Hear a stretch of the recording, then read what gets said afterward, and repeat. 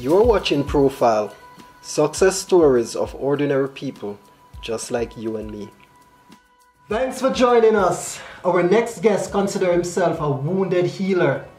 His story started in West Africa and he has transitioned himself to Canada in the most unorthodox way. From a life of survival, his success is now helping those battling addictions and other crimes to find their own transformations. Everyone, I want you to help me welcome Athumani. Athumani, thanks for joining us. How are you doing today, by the way, man? Man, I feel blessed to be here with you. It's good to have you. I know you have one of the most compelling stories, and I want you to share with us your story because we want to inspire, we want to educate, and we want to use your story as a tool to equip others so that they recognize that whatever they are going through in their own life, they are not the only one. And if you can do it, they can do it too. Anyone can do it. Yes. Alright, so talk to me. Let's go from the beginning. What was life like for you as a child growing up? I believe I have a good life. When I was born in West Africa, my father, I think it was either government work or something. I didn't know much, but he was killed in 1981.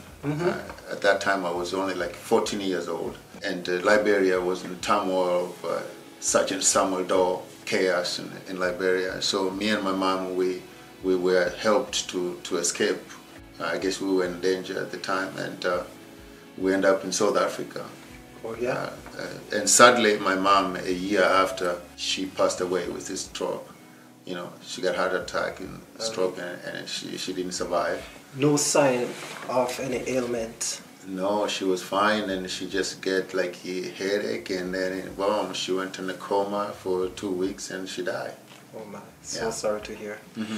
So you moved to South Africa. Yeah. Was it just you and your mom, or all of your siblings? Me and my mom. Me and my mom. We were born to me and my sister, but my sister, she passed away. Oh, sorry to hear. So you're the only child? I was the only child. Right so now. Me and my mom, we survived to go to South Africa, escape that chaos, and she died. So I ended up to be an orphan in South Africa, where it's like I don't know. It was like the only thing I can remember. I believe that I have to steal. I have to lie. I have to hide. I don't have to be real. I never be myself. Until 1993, when it came to idea that there's a better world out here, and I want to get it.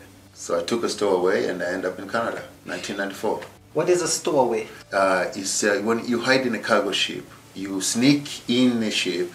I remember me and my friend, we went through the rope. I remember my hands was all wrapped up, but you can't let it go. If you let it go, if you fall under the water, you die.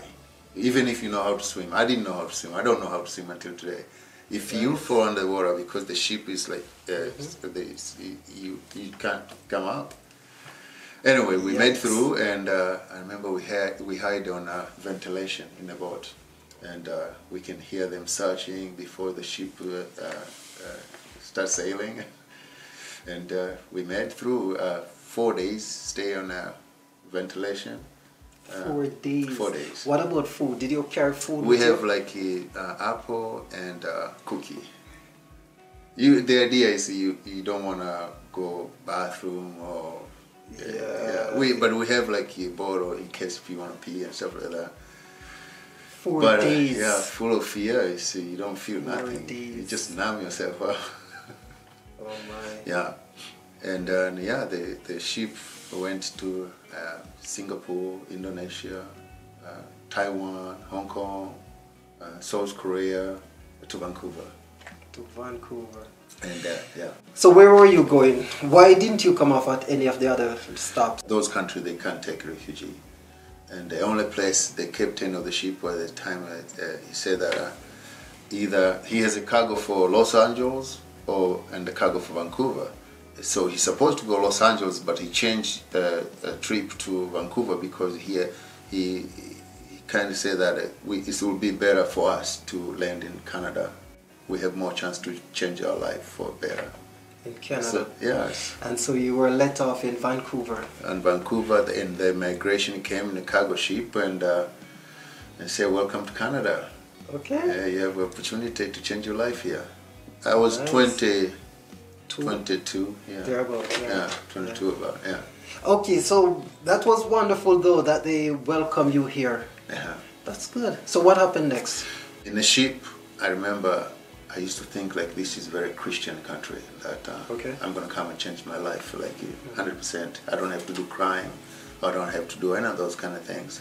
But for bad luck, there's no other place for me affordable for that amount of money.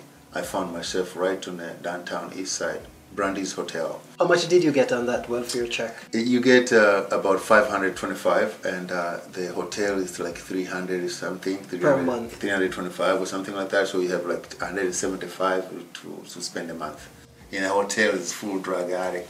Like I'm going to go to my room, someone is shooting heroin in the elevator. Second day, I woke up, I'm in a lobby, sitting, and the guy show up and say, yo man, where you from? And I'm from Africa, I'm West Africa. I'm from West Africa too. You want to make money? Just like that. And I was like, how to do it? They say, all you have to do is just hold my stuff. You know, so I started working with him, selling drugs, and yeah, second day in Canada. I didn't know much, but I had no other way. I don't speak even good English at the time. Very broken, like I can only speak few words. Awesome. Let's back up a little bit. You said the immigration accepted you. They gave you a welfare check. Yeah. And then they just send you out in society? At the welfare office, they give you a list of low-income housings that you can be able to find. What about jobs? Did they give you any means of making an income? At that time? Yeah. I don't have even work permit. Yeah, of course. Yes. So it's like I'm a refugee climate. Yeah. So I'm in the process of becoming refugee status. So it's like you can't work. But they show us like a mosaic place where you can get like cheap clothes or free clothes, and they show us like food banks and stuff like that. Like they show those kind of area that in a paper that you can get this help, these resources of where to get it. But at the same time, I think because of my survival skill, it's like I went and looked those things, but it's not accurate for my ability. Like I'm like, this is for like maybe people who are, you know, that can survive. So you chose to work with this guy? It's not. I don't know. When I look at choice, I didn't have no choice. It's just I grew up survival. I grew up hustling. It's just like it's in my nature. Right. I mean, I don't question that. Like that fear, police, adrenaline, is like part of my life. Running from cop all my life. So since I was a kid, so it wasn't a surprise. So I just fit in, something like that. I just fit in, yeah. All right, so 94, second day in the country. You're now selling drugs. What happened next? I start to do, there's a place they call Carnegie Learning Center. Okay. I start to do my upgrading English and math at the same time. That when I do those hustling, and I go there every day and spend an hour or two in classes, like it's a free classes. Understand. Yeah, to get like a job application there. So I went and took this course, North Shore Education Center for Automotive Mechanics course. Nice. Yeah. Nice. And then, in the beginning of my course, I met this lady. That woman eventually she became my wife. Nice. You know, and we have 2 kids. 2 years later, I got sunk into my disease of addiction. So for 3 years you did not take any? Yes. What happened? Why after a sudden you just... Because I never even been around the crack. And then someone came up with a party. Said, I got it. I got it. And then everyone tried, but not everyone get hooked in. But I got hooked in very badly. No, just like that. Yeah. Yeah, I can't stop using. Every time I start, I go for, like if I start on Friday, I got a job, I work at auto body mechanics because I took that course, you know, so I work in a body shop. And, but every other weekend, I will go to my friend and, or eventually I just go and pick it up. And as soon as I started, I may say, I'm going to just smoke 100 or, but I will go like Friday, Saturday, Sunday, Monday. And then I won't show up home until at the end of 1997. I got fed up with that. I can't tolerate anymore what they call powerlessness, or like that kind of hopelessness that I can't do nothing about it. So I went home and I packed my bag and I say like, I have a problem that I don't know what it is, but I can't be here. Did your wife know about your addiction? No, I didn't tell her. I didn't, because it's one of those things, you know it's bad and you know you can't say it. Because if you say it, you'll be judged badly. So I can't say it. I can't tell the truth. So you moved out? I moved out. Where and did she you tried to say like, I can help you. What is this? And I say gambling. I say gambling, you can get help. And I'm like, no, not this kind. So I went back to Hastings. I went back now full-blown addict. Before, it was just fresh from Africa, hustling, you know what I mean? Good hustler, get into fights, all those kind of things. It's tough. And this last time I went, 2 years later, I went back full-blown addict. And, were you still selling? You have to sell now to support habits, not to feel good. It's just to support habit, to survive. To feed addiction, almost. That's what it is. It got worse and worse and worse. Like you start to get arrested for trafficking. Battles, you know, addict fighting, and I remember I broke my legs, you know. In what, in fights? In a fight, I remember it was like a movie.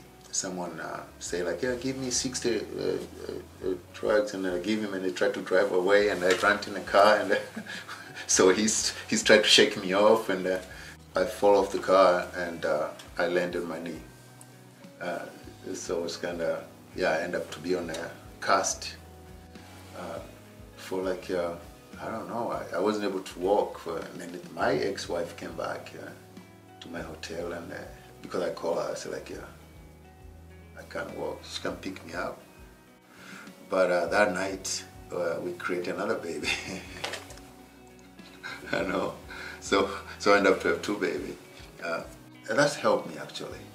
For some reason I started seeking for help, and from there I went to my first treatment center in Abbotsford, King Haven. But I didn't graduate the treatment. My friend came pick me up, and we went to get drink. We drink, and then we use drugs. But I didn't go back to Hastings, but I struggled with addiction for another year. And then I moved back to Kelowna, to my wife. She took me back, this lady, special lady. I think she always had faith on me, which is kind of one of the best things I think to have people, I think, have faith. So we try again, but this time I say, if I do relapse again or go back using drugs, we have to get divorced. You came up with that idea? Yeah, because I know that. Okay. Because I end up to did use again, and then we have a divorce. Writing paper, we have dinner, and I moved out back to the street in Kelowna, and I started to go to jail. 203 to 205. So that year, from 201 to 203 was like battling, like with good and evil, you know. So I ended up to go in and out of the jail, in and out of jail, in and out of jail. And then in 206, that's when the really transformation happened. I was in jail, and then I decided, at the time, wife, now, they're already gone. She already gave up on me, I give up on myself. But and then I was in jail, and I thought like, I saw gray hair coming. Yeah, I was in the mirror, and I said like, I was wiping my hair, I thought white stuff, and then I found out they were gray hair. You know what I mean? And I'm like... And you were like, what, 30? 38 now. 38. 38 now. 38, and that's when for some reason I broke down. I broke down, and... in prison? In prison. And I was it started when I went in this last time in the prison. It happened. I know everyone in the unit in that jail. You're a regular. I become regular. You see, that broke me down too. And then I found out I'm getting old, like I'm 38, and I can't get out of that lifestyle. And I don't want those kind of things. I want to be free, you know, from mental slavery, I think. Because I started to realize that I've been slave with this lifestyle for a long time. When I was released, I went to this, what they call A&D counseling. I knocked the door I found a place, and I knocked the door and I started to talk to this lady. And I told her like who I am, like my story, like I asked her, send me somewhere would be far away from everyone, that I can just walk away, that I can stay there for a year in my transformation, like hopefully God will praise me. And then, so one day she called me, she said, I found a place for you. It's called Miracle Valley. It's in the middle of nowhere in Mission, BC. And they took me in, and well, I was so high, and they found a lot of drugs in my suitcase, and they threw, say, you don't need this. And yeah, no, I don't need it. They threw away, and then they took me in. And that's when, after sleep for 2 days, I feel something like is happening. It's like psychic change. It's like I start to believe that this is it. Change is coming. Yeah, this is it. For me, it's like I went to the town called Mission, and then the treatment called Miracle Valley. I put together, it's like I'm on a mission to find my miracle of transformation that I have to change. And I start to believe that I can do it. And I think that my journey beginning, I start to be right there, almost feel like I'm a different person. I got hired in a granite shop. And they trained me how to, because of my outer body skill using the power tools, I can use the same skill to work on fabricate granite kitchen countertops. So I did that for a few years. At that time I was like 5 years clean, and I have a new girlfriend and 2 kids. 2 more kids? 2 more little kids, yeah. Okay. Boys, yeah. And I was already participating in a community of helping other. So when WCB asked me what I want to do, and I decided to go to that kind of field, becoming a helper. When I was in college, we went to this treatment for field trip. They call Bowen Island. It's kind of one of the expensive treatment center. And the guy who was there, he brought that idea of like, he's a wounded healer. He stuck with me. As a wounded healer, it means I went through what other people are going through now, so I can use my experience to benefit them or to inspire them that there's a way out. And I can carry myself as a candlelight, as an example, as a mirror for anyone else that who maybe knows me or watch me, like the way I live my life today. That's the biggest message. Like I am the message. It's not what I say. I think it's who I am. So for all of us, I think when we live as a message for the other, I think we all become leaders, right? And I think that's my dream world right now. That's what I teach my kids, you know, that do things that you're passionate about. So you don't do for just money or fame, stuff like that. You do because you're passionate. I want to cover one thing. So now, you were arrested a number of times. What became of that? Do you still have a criminal record? No, my criminal record, for example, the trafficking, they have a law. You can't get pardon until after 10 years since your last offense. So it took me 10 years to be able to apply for pardon. And now I got my pardon. And that allowed me to become a permanent resident in Canada. I applied for that. I'm waiting for that answer.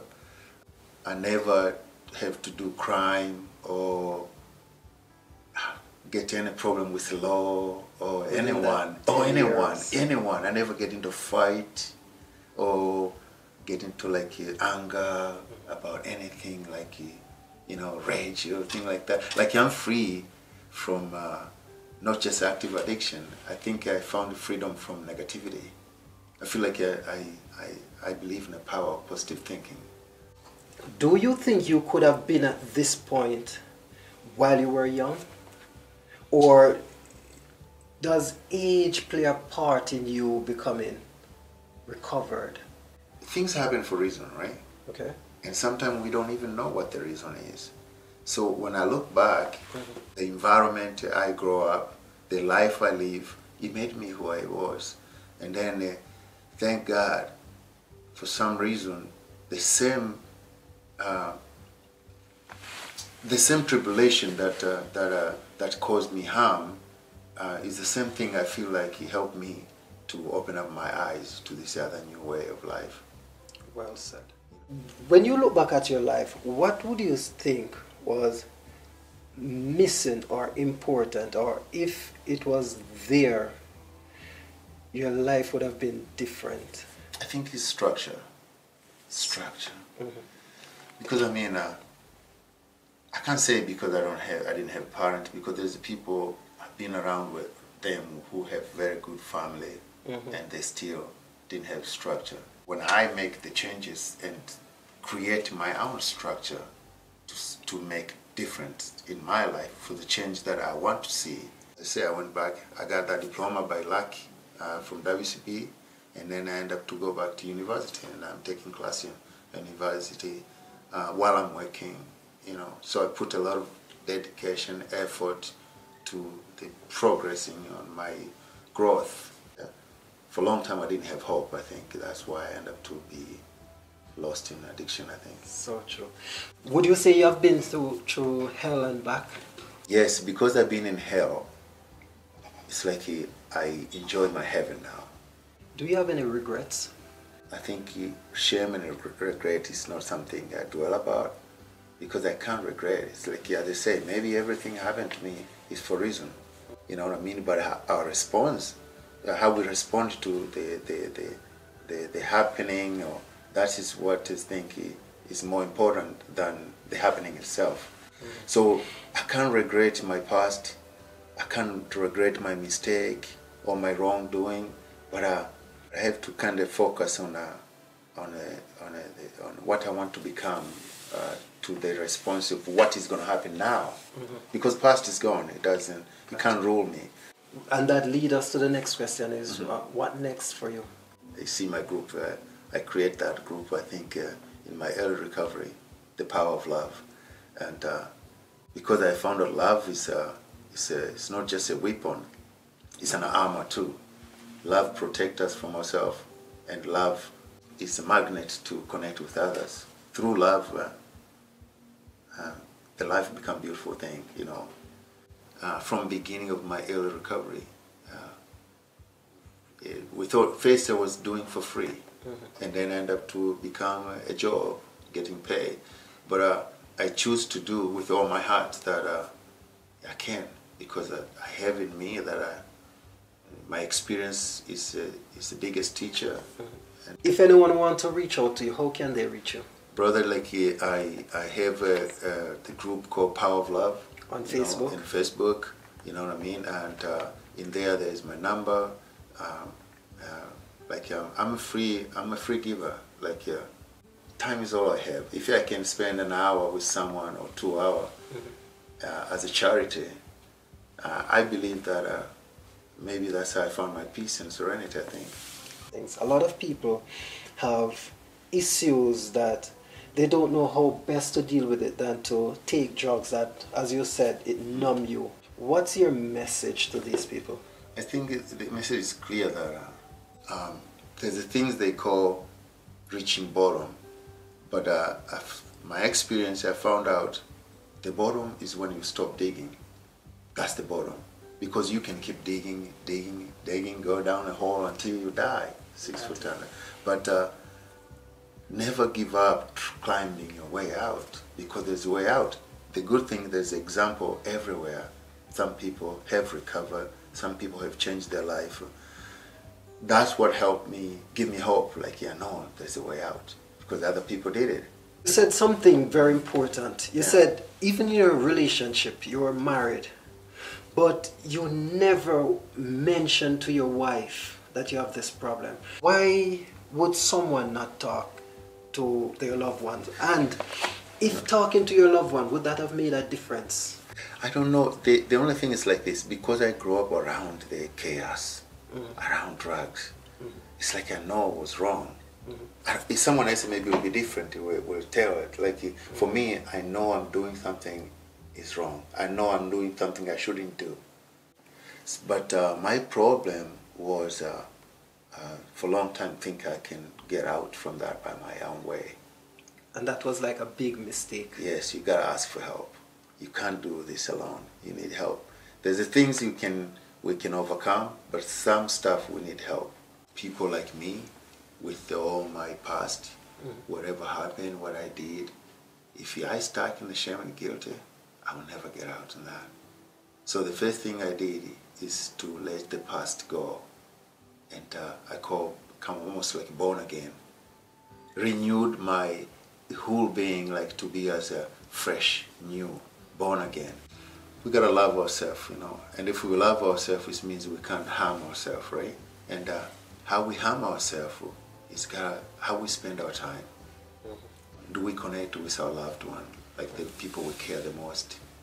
Do we spend time with our own spirit, like to know where we're at, you know? And then when people need our help, do we take a time to put our efforts to help, you know? And if we don't, why not? You know? Well said. We got a gift. Everyone have gifts to give. The thing is like, if you don't give your gift, they say knowledge hidden is useless. When you die with your knowledge. It's useless, right? Definitely. So you gotta give, you gotta share. Awesome. Thank you, man. Thanks, Thank brother. you. It was a pleasure. It's a pleasure. And remember, your personal life experience is for you to use to help others. Yes. And I'm happy you don't see it as a regret, No. but as a tool. No regret. No for regret. you to use. Thank you, man. Thank you, Appreciate too. your story. Appreciate it. Thank you, and thank you everyone for watching. Thank you. I'll see you next time. Bye for now. Bye. Thanks.